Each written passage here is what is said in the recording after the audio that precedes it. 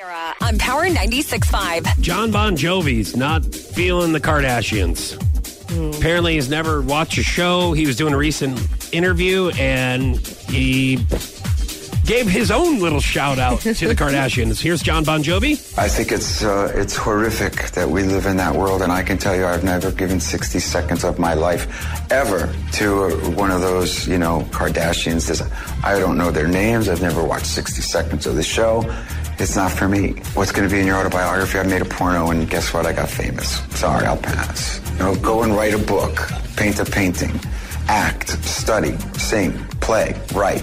I'm going to disagree with John Bon Jovi, and I'm going to say if you do something that you love and it makes you feel good and you can make money off of it, I disagree, John Bon Jovi. Well, I think that he admittedly says he's not giving them 60 seconds. So I think he has a pretty bold opinion of them without really knowing them or even watching their show or anything. Now, I'm not saying that he may not have a point. I just think that you can't really be that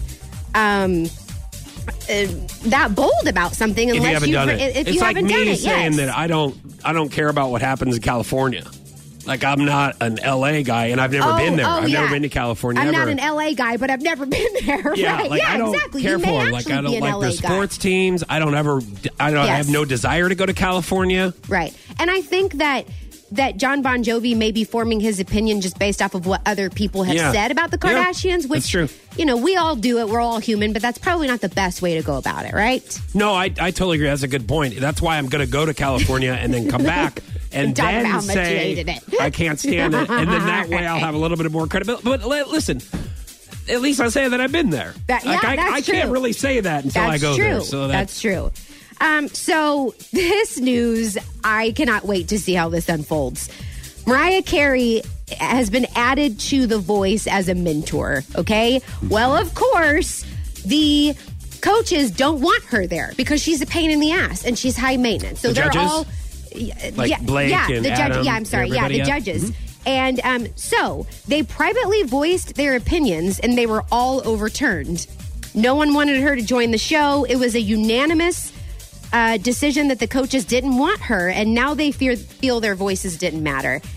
And that really is a tough situation to be in whenever you when are your asked voice doesn't count on The Voice. Yeah. Is that it? That was your morning buzz with Foch and Sarah on Power 96.5. You don't have a voice on The Voice. No one's listening to your voice.